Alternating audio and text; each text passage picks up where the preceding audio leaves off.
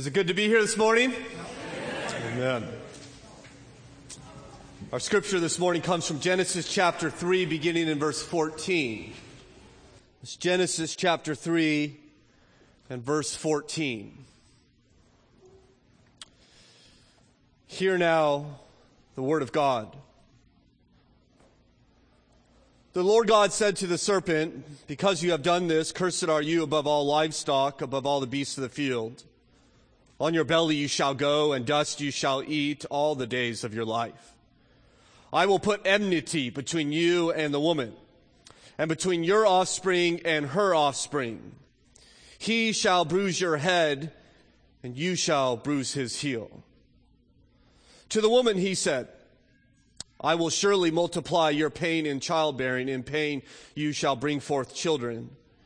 Your desire shall be for your husband, and he shall rule over you." To Adam he said, "Because you have listened to the voice of your wife, and have eaten of the tree of which I commanded you, you shall not eat of it. Cursed is the ground because of you. In pain you shall eat of it all the days of your life. Thorns and thistles it shall bring forth for you, and you shall eat the plants of the field. By the sweat of your face you shall eat bread, till you return to the ground. For out of it you are taken. For you are dust, and to dust you shall return."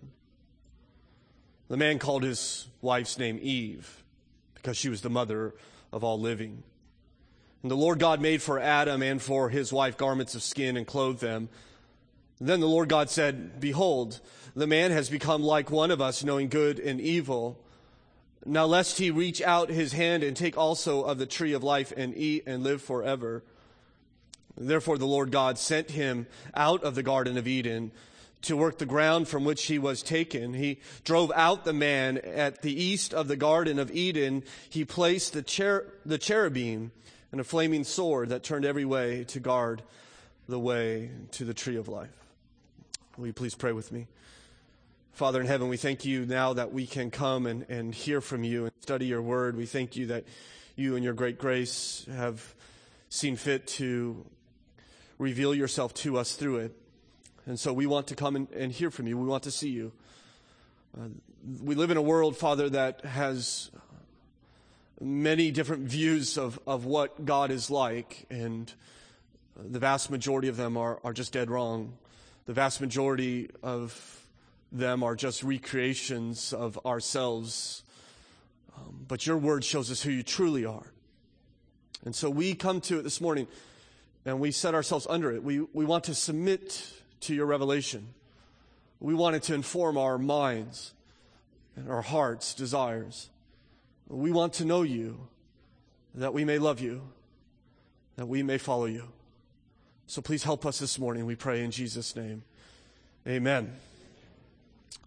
Sir Edmund Burke-Jones was an English artist in the late 19th century. One day, Sir Edmund was invited to his daughter's house for afternoon tea, and on this occasion, his little granddaughter, who was also seated at the table, was not well behaved. So her mother made her stand in the corner with her face to the wall. Sir Edward did not interfere. But he did show up the next morning unannounced with paints in his hand. He went to the wall where the little girl had been forced to stand, and there he painted pictures. A kitten chasing its tail, lambs in the field, goldfish swimming. When he was finished, the wall on both sides of the corner were decorated with his paintings, all for his granddaughter's delight. Now, if she had to stand in the corner again, at least she would have something to look at. I think it's a neat picture of judgment tempered with grace. It's sometimes difficult to know, I think, how to balance grace and accountability, grace and judgment. I once saw a sign on a nun's convent saying absolutely no trespassing. Violators will be prosecuted to the full extent of the law. Signed, Sisters of Mercy. or somewhat of a difficult to maintain this balance between mercy and grace. I think the church struggles with this. After all, we are the people who have God's truth, and we are to stand for God's truth. And yet at the same time, are we not to offer grace to those who would destroy God's truth and to pervert it? In fact, I even think we take this struggle and apply it to God, and there are a number of miscaricatures of God, and some want to say that God is God of all grace, and when we sin, He just kind of winks at it and says, listen, don't worry about it, it's not that big of a deal. And people who like this kind of God, like the verse, judge not lest ye be judged. And yet there are others who think God is a God of all righteousness and holiness, and a God who is stern with a rod in His hand, sitting upon a throne in heaven, looking down upon us. They may prefer the verse that our God is a consuming fire. But the Bible presents, I think, a more robust picture of God. A more nuanced picture of who God is. It shows us a God who perfectly balances justice and grace, accountability and mercy. A God who is both gracious and holy, loving and righteous, merciful and just. We see this God here in Genesis chapter 3, when God comes to respond to sin. You notice Adam and Eve have joined the devil's rebellion against God, and He does not strike them dead. Nor does He say, that's okay, it's no big deal, don't bother yourself with it. No, we see a God who will give hardship in the face of sin, but at the same time will give hope and grace. A God who will present both consequences to sin and at the same time a covering for it. And so my hope this morning is that you and I would just become better acquainted with God. In light of all the miscaricatures of God in our culture and in this world, that we would look upon His Word and see God for who He truly is. We see this in God's response to sin, this divine response to humanity's rebellion. I think this is important for us because, as we have said, Genesis is not simply a book about what happened. I think it is a book about what happens in our life. And so we'll look at how God responds to sin in 3 steps as we work our way through this passage. Number 1, we'll see that God gives hope to defeat sin. Number 2, that God brings hardship because of sin. And number 3, God offers grace to cover sin. First of all, consider with me that God gives hope to defeat sin. Now, just to catch us up and to remember where we are, we've seen that God has created a perfect world, and He created Adam and Eve upon that world to be His image bearers, to His likeness. But rather than actually doing what they were called to do, Adam and Eve rebelled against God. They joined this satanic rebellion against Him. And God comes looking for them, and they are hiding behind the shrubs and the trees in order that God does not find them. Well, God calls them out, and there, as we saw last time, they give an account for what they have done. God puts them on trial, if you will. And we saw that they were found guilty. And today what we see is the verdict the sentence in which God hands down. What will be the consequence to their rebellion? I imagine they must have been terrified. I imagine there must be horror in their heart as God was about to explain to them what is now to take place. But interestingly, before God even addresses them, He addresses the devil. You note verse 14. And then the Lord God said to the serpent, because you have done this, cursed are you above all livestock and above all beasts of the field. On your belly you shall go, and the dust you shall eat all the days of your life. I will put enmity between you and the woman, and between your offspring and her offspring. He shall bruise your head, and you shall bruise his heel. Here, people for thousands of years, have seen the gospel. And I want to drill down, especially in verse 15. In fact, many theologians have a technical phrase for this passage in Genesis 3:15. They call it the proto-evangelion, which simply means the first good news.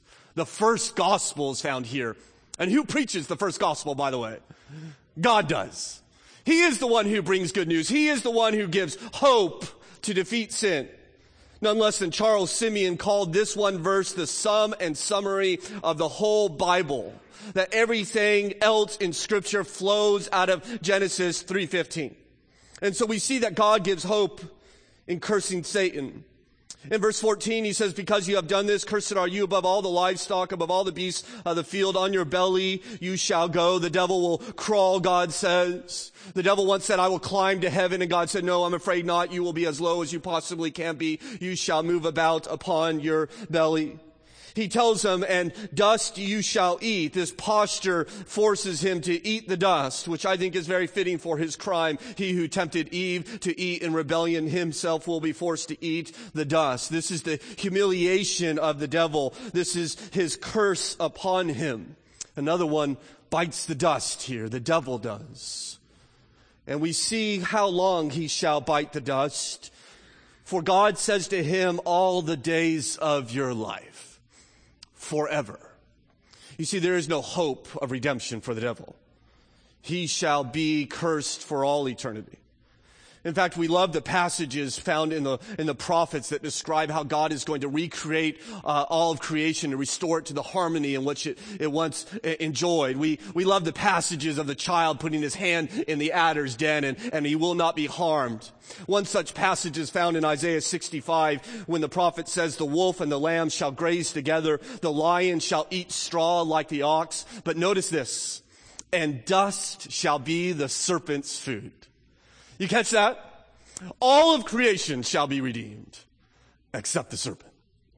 He shall eat the dust forever and ever. As God curses the devil, he moves on and giving hope to defeat sin by declaring war. We see this in verse 15. I will put enmity between you and the woman and between your offspring and her offspring. So there's going to be hostility and hatred and animosity.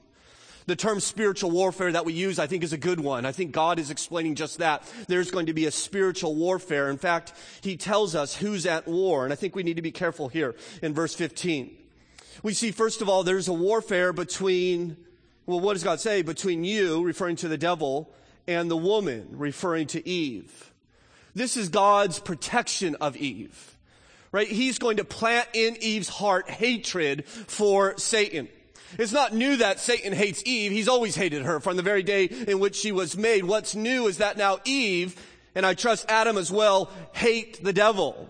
God graciously puts that into her heart, this enmity, this hostility. She will not worship him. She will not bow her knee to the devil. Remember how easily drawn she was into his enticements and his temptations. And God says, no longer I shall put enmity in your heart. I will drive a wedge between you and the devil.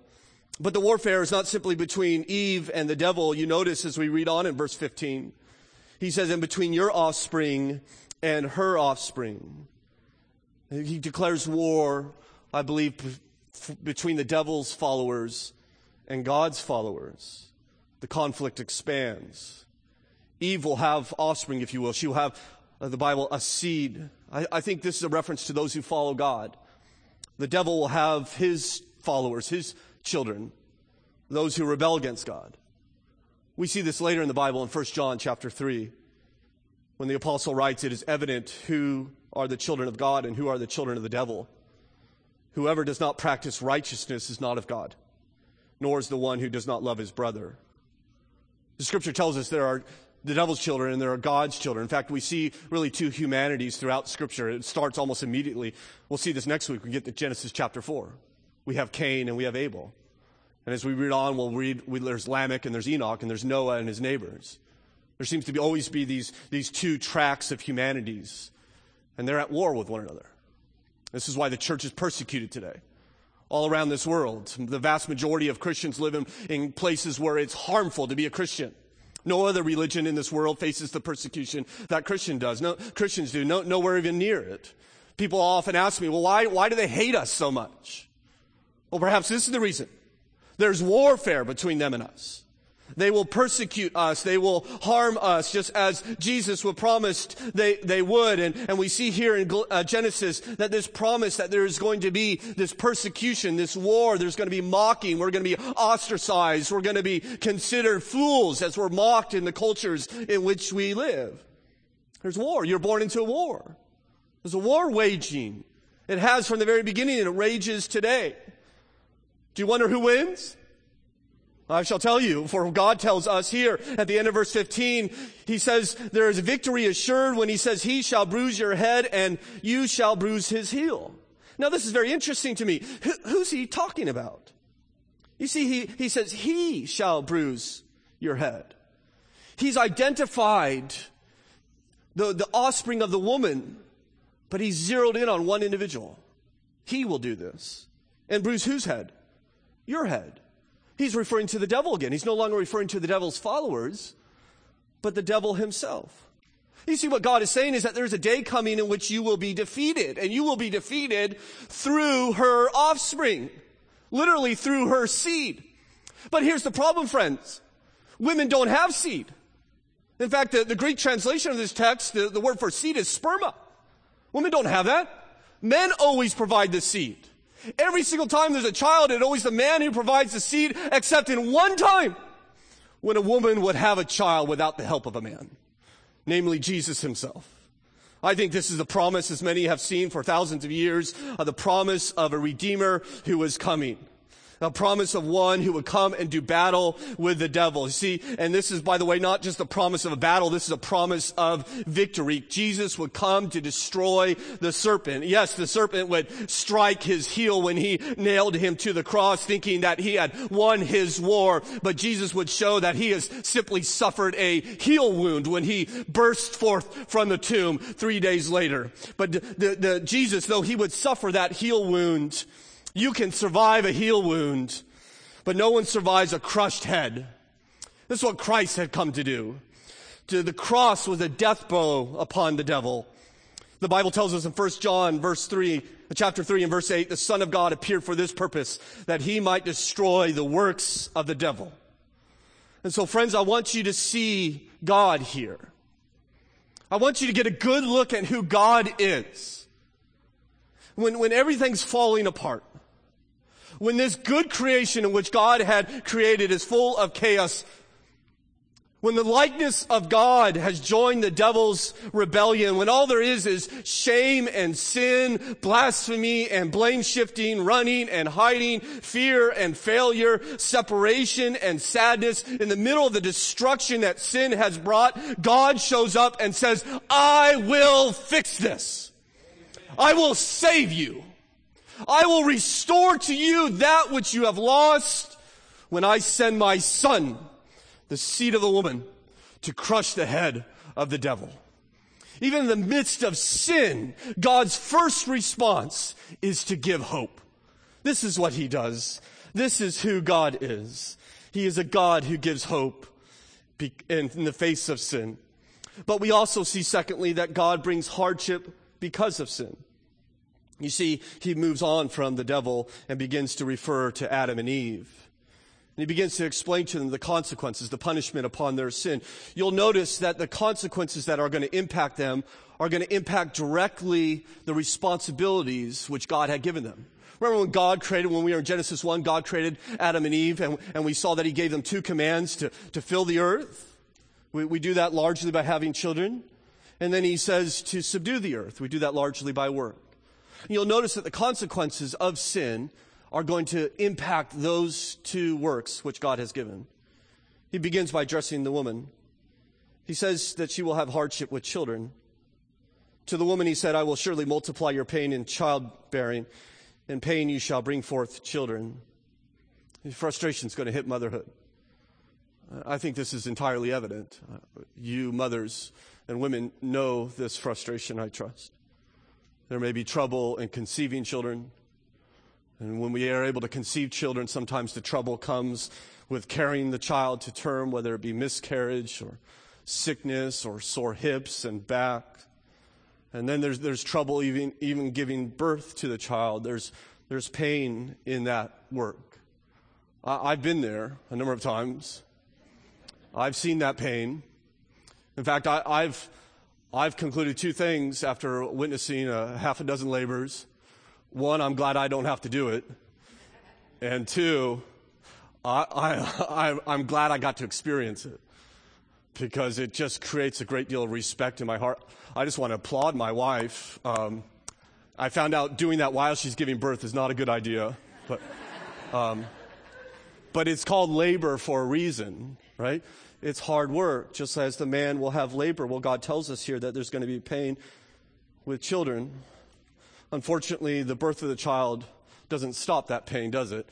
Now, you've heard me, I trust, a dozen times in the past 6 months tell you that children are a blessing from the Lord, but that's not to say that children can't bring hardship upon you and difficulty. Children bring trouble. They sin, and in doing so, they bring pain. You think Eve experienced that pain? She lost 2 children in one day, both by terribly different reasons. And just as God said, there's going to be pain associated with children. Of course, there's blessing, the great blessing there. They're able to give such delight, but it's impacted by sin, and they're also able to give hardship and trouble. But the consequences for her is not confined to children. You notice that it's also going to impact her marriage. For we read on in verse 16, your desire shall be for your husband, and he shall rule over you. Now, there's a lot of confusion as to what this means. I don't think there needs to be. If you just look over to chapter 4 and verse 7, I think he tells us what he means when he says your desire will be for your husband. In chapter 4, verse 7, God, in speaking to Cain, says, if you do well, will you not be accepted? And if you do not do well, sin is crouching at the door. Now, note this phrase. Its desire is for you, but you must rule over it. And so what God is saying to Cain is that sin desires to overcome you. It desires to rule you. It desires to defeat you. And I think what he's saying, therefore, to this woman is in saying that your desire will be for your husband is that you will desire to rule your husband. You will desire to exploit and to dominate that relationship. But, he says, he's going to rule over you. In other words, there's going to be conflict in this home. And we've already seen this in their marriage, just as Eve has discovered with passive Adam, and she has taken the reins of this family and led it right into sin. And I think God is simply giving Eve over to her desire to rule this home. There's conflict there. If you've been married for any length of time, you understand there's conflict in that relationship. Right? You will find out quickly that you have married a sinner. Sometimes, as Eve, I'm sure, discovered it, man is passive. He's lazy. He's cowardly. And she says, well, if you're going to do this, I'm going to run this home then. If you're not, there's going to be conflict. There's the blessing there. I hope you are blessed by your husband, but I trust you know conflict there. In fact, you think about these things and you think about where's the greatest pain for women. I bet if I polled you women, I bet 99 out of 100, if I said, where's your greatest hurt? You would tell me it's in your relationship with your children or it's in your relationship with your spouse. I think this is what God is saying. This will be the location of your pain. I mean, you pick up any woman's magazine and it seems to be, I don't read them often, but but it's, how can I get a husband? Well, how can I keep a husband? Well, how can I train my husband? Or how can I conceive children and how do I carry children and how do I raise children? How do I feed children? How do I influence children? You turn on daytime television and you just listen to women talk and 99% of the time they're talking about their husbands or their kids. They're not talking about the sports game. My wife has never uttered the sentence, did you see the game last night? She had never said that once in her life. That's not the center of her world. It's these relationships in which God has given women, but there's going to be conflict and there's pain there. There's consequences because of sin. But the pain is not just reserved for the woman, for God moves on to Adam in verse 17. He says, because you have listened to the voice of your wife and have eaten of the tree of which I commanded you, you shall not eat. Now, stop there. You notice why Adam is going to face these consequences. It's not simply because he ate of the tree. You notice what God says. Because you listened to the voice of your wife. You obeyed your wife. See, Adam committed 2 sins, evidently. He disobeyed God by eating of this tree, and he abdicated the rightful place of headship he had in that home. He watched his wife speak with the devil, passively listening, watched her sin, and followed her lead. Why did the devil speak to Eve? Is it because she's easier to deceive? Well, I don't think we have any basis to believe that. I believe he just simply wants to destroy the family. I believe he wants to switch the roles, and he was very successful in doing so. And God recognizes that and says, because you have not only eaten from this tree, but you have listened to the voice of your life, you will have hardship in work. You read on in verse 17. Cursed is the ground because of you. In pain you shall eat of it all the days of your life. Thorns and thistles it shall bring forth for you, and you shall eat the plants of the field. By the sweat of your face you shall eat bread. And so there's going to be frustration and toil in work, God says. Work once was a pleasure. Now it has become hard. The ground is cursed. It once produced vegetation in abundance. Now it produces thorns and thistles, God says. The earth was once his joy. Now it's in some sense become his enemy.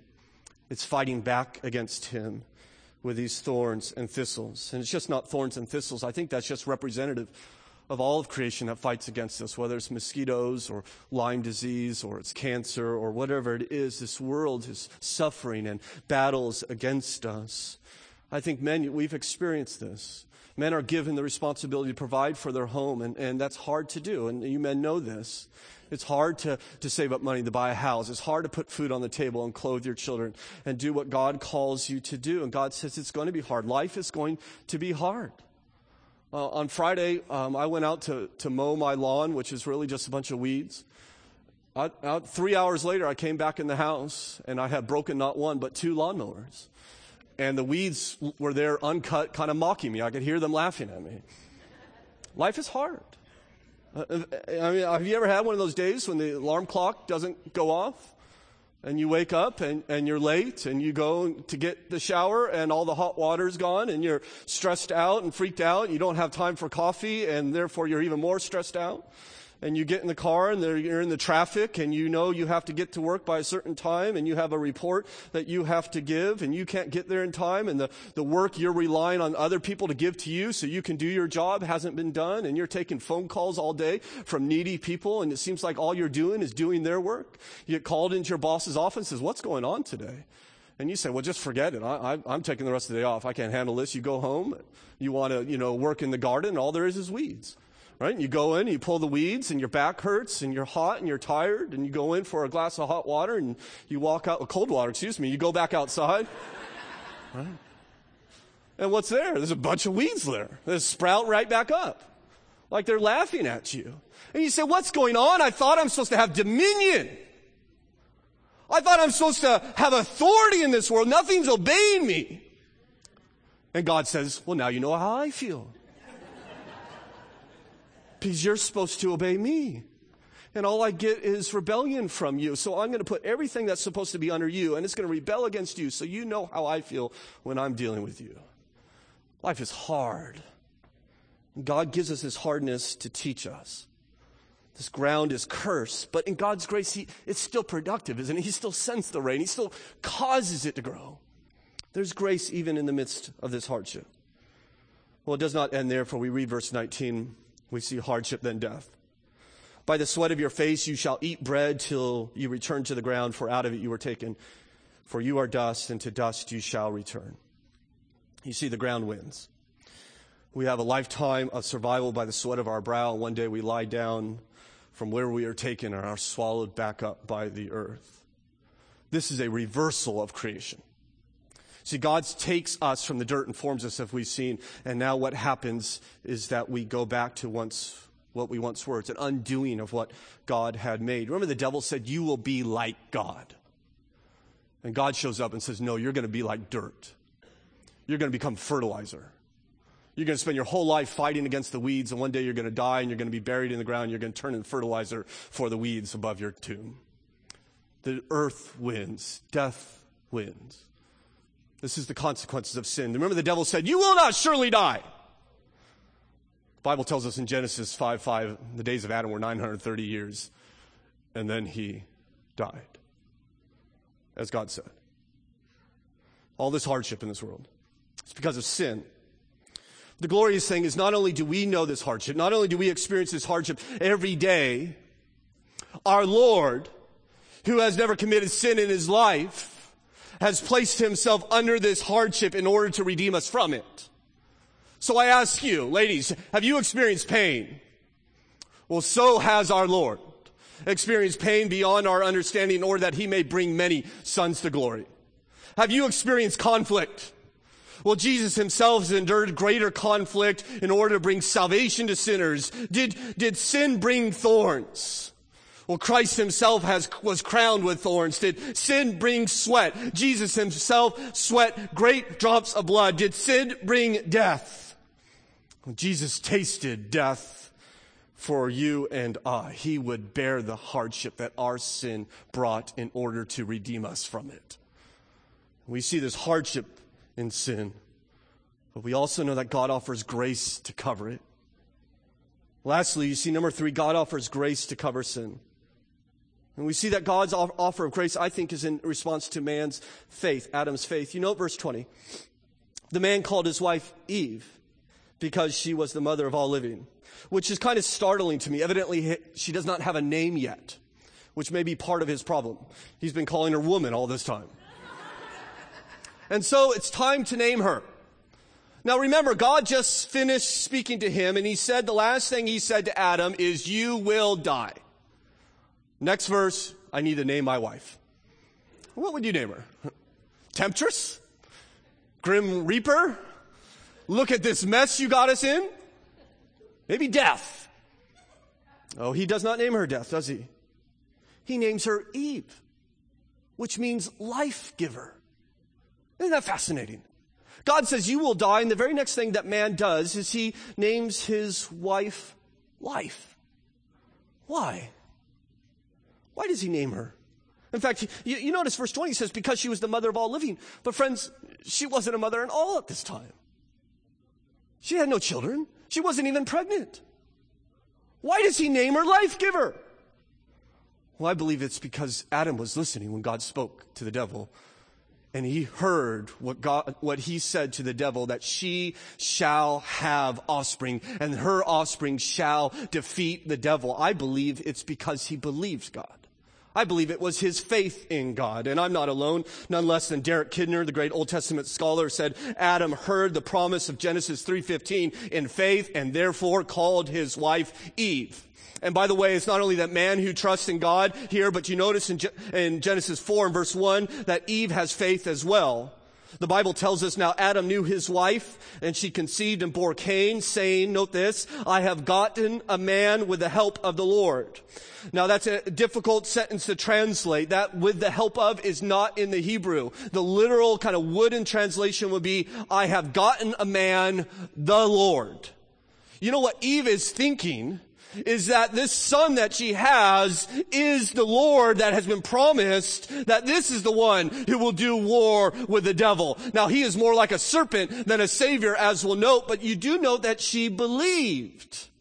They believed in the promise of a savior. Salvation always has been, from the very beginning, a matter of faith. Whether it's looking forward to the Savior or looking back upon the Savior who has come. And perhaps it's in response to this affirmation of faith that we see this God's provision for them as he covers them in verse 21. And the Lord God made for Adam and for his wife garments of skin and clothed them. He covers them. You see, man's attempt to cover up his own sin, his own shame, is utterly inadequate. Fig leaves will not do. If you think that you are going to stand before God one day and tell him, God, I ought to be let into heaven because I've done all this good work, and you present to him before him all your fig leaves of self-atonement, all your attempts to earn his favor, earn his mercy and grace, you will find that that attempt will be utterly inadequate. It will not work, and it will be too late to change. God is showing them that their attempt to atone for their own sins is not working, that only God can provide the covering for sin. So God takes the initiative. He's the one that clothes Adam and Eve. They don't clothe themselves. They just stand and watch what God is doing for their benefit. And the covering in which God provides for them requires, as you know, the death of an innocent substitute. He has to kill an animal in order to get its skin to provide clothing for them. And in doing so, I think they must have gained an awareness of the magnitude of their sin.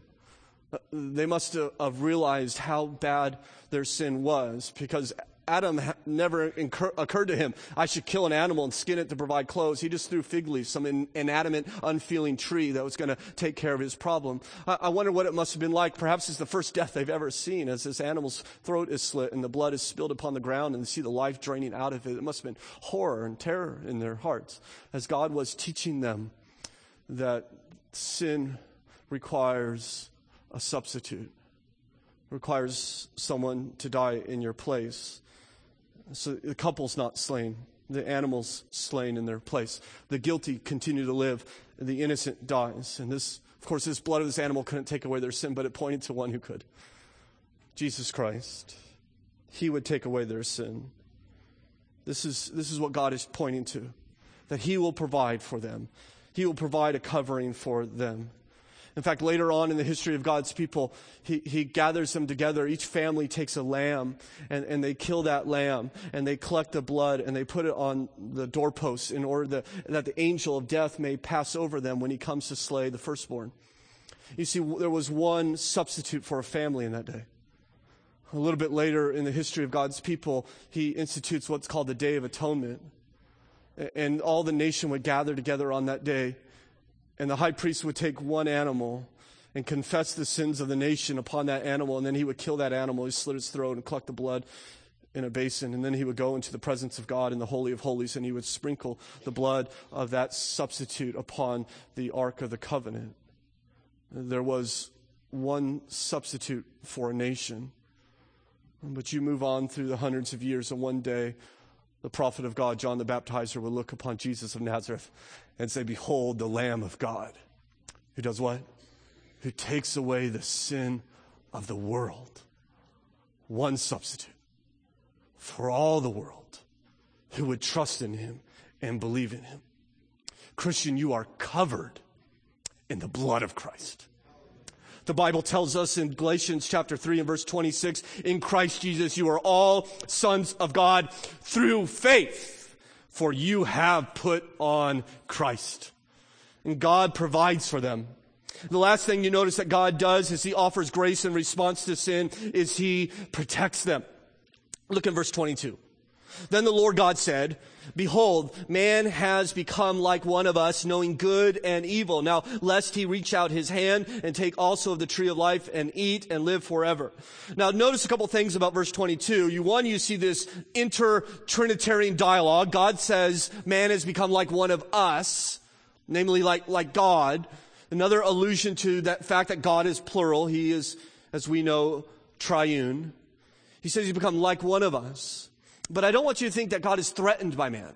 He's not like, he's become powerful like us. That's not what God is saying at all. What he is saying is that man has become independent from me. He's not supposed to be independent. He is now going to make his own way. He is now going to do what is right in his own eyes. He's now going to define good and bad. And that's something that man should not do. That is God's place.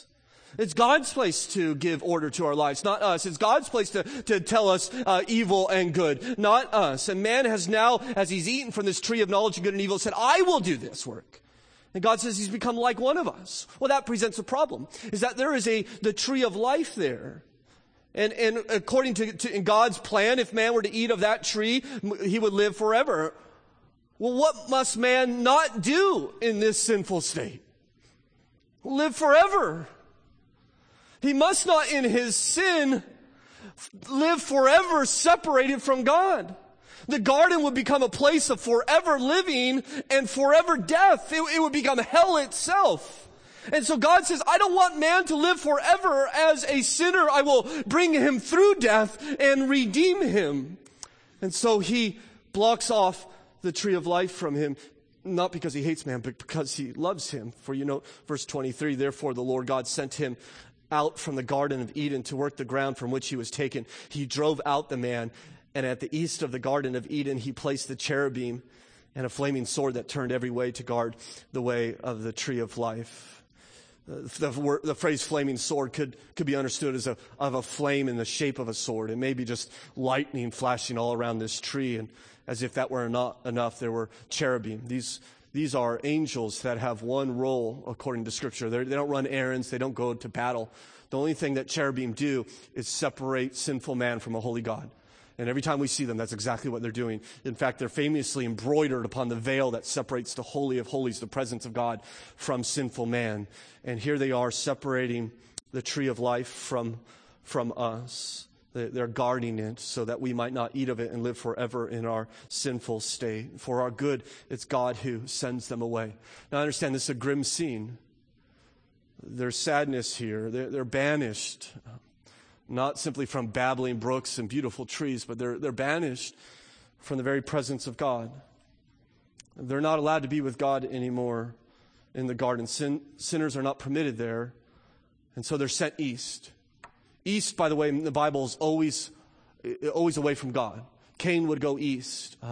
The Tower of Babel would be built in the east. Sodom and Gomorrah would be in the east. Babylonia would be in the east. It's always farther and farther away from God as they leave his presence. I trust never to feel truly at home in this life again. And so I want you to look at this passage, and my hope is that you see a view of who God is. I understand there's sobriety to it. There's sadness to it. I think it's helpful, though, because it explains the life we live. The theme of Scripture, the theme of human history is that man, all of us, me, you, everyone, is separated from God because we have gone our own way. That is our basic problem. Therefore, the basic search for man is, how do I get back to God? Well, this passage tells us, as does the rest of the Scripture, God will make a way. And so I think many people read Genesis 3 and they think incorrectly about God. They think that God comes looking for Adam with a rod in his hand and a scowl upon his face. He chews them out a little bit, curses everything in sight, and then puts his foot in there behind and kicks them out of the garden and slams and locks the door behind them. But that's not the picture that God has given us. It's a picture of man at his lowest point, man in his satanic rebellion against a gracious creator. And God comes, yes, with consequences, but overflowing those consequences is grace and hope for the future. And they believe him. They trust him. That there one day would be a man who would come and restore that which they had lost. He came through the daughter of Eve, a woman named Mary, who gave birth without the help of a man. In fact, gave birth as a virgin. And her son would be this promised serpent slayer of Genesis 3:15. He's the Son of God who came to defeat the devil, who came to save us from sin and death. She named him Jesus because the angel told him he will save you from your sins. And this Jesus lived a perfect life, a life we have never seen before, claiming to be God from beginning to end. And because of that, they nailed him to a cross. There they killed him. They murdered the Son of God. 3 days later, the Bible tells us he rose victoriously from the grave. But that's not all. The Bible goes on and says he ascended to heaven, and almost every book in the New Testament promises that he would come back again. He's coming again. And when he comes, he will not come as a lamb to be slain, but he will come as a lion to conquer. Satan will rise up in his war, and the Lord Jesus Christ will come riding upon a stallion with his robes dipped in blood, with a sword out of his mouth, and an army of angels behind him. And he will come to defeat all of those who persist in their rebellion to him, who refuse to bow their knee to this king. And his heel will drop upon the head of the devil and crush him forevermore. He's coming. My question for you is, whose side are you on? God called out to Adam, where are you? That's my question for you this morning. Where are you? This is why I'm supposed to teach you today. This is why I'm supposed to speak to you today. Where are you? Friends, this is not a story I made up. It's a story that's been passed down for thousands of years, that billions of people have affirmed. He is coming. He says in Revelation chapter 2 and verse 7, he who has ear, let him hear. To the one who conquers, I will grant to eat of the tree of life, which is in the paradise of God. One day that paradise will be restored, and I'm going to live there, and so are my brothers and sisters in Christ, a place where there will be sin and sinners no more. We'll return home to God. We'll never be threatened by the devil again. A place of love and joy and peace, a place of majesty and beauty, the presence of God. And there we shall be with our Maker in perfect harmony forever and ever and ever and ever. Are you going to be there? Not everyone is. There are some who will refuse to bow their knee to Jesus. And I tell you, this day, on August 11th, 2013, that Jesus today offers you full amnesty for your sin. I tell you based on the authority of God's word. If you will bow your knee to him and place your faith in him, he will forgive everything you've done. And he will receive you into God's family. But you must trust him. You must surrender your life to him. I'm going to be there. That's where I'm headed. Not because I'm good. In fact, I'm probably worse than you.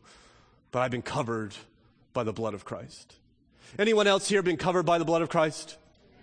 Anyone else here going to be in that land of paradise?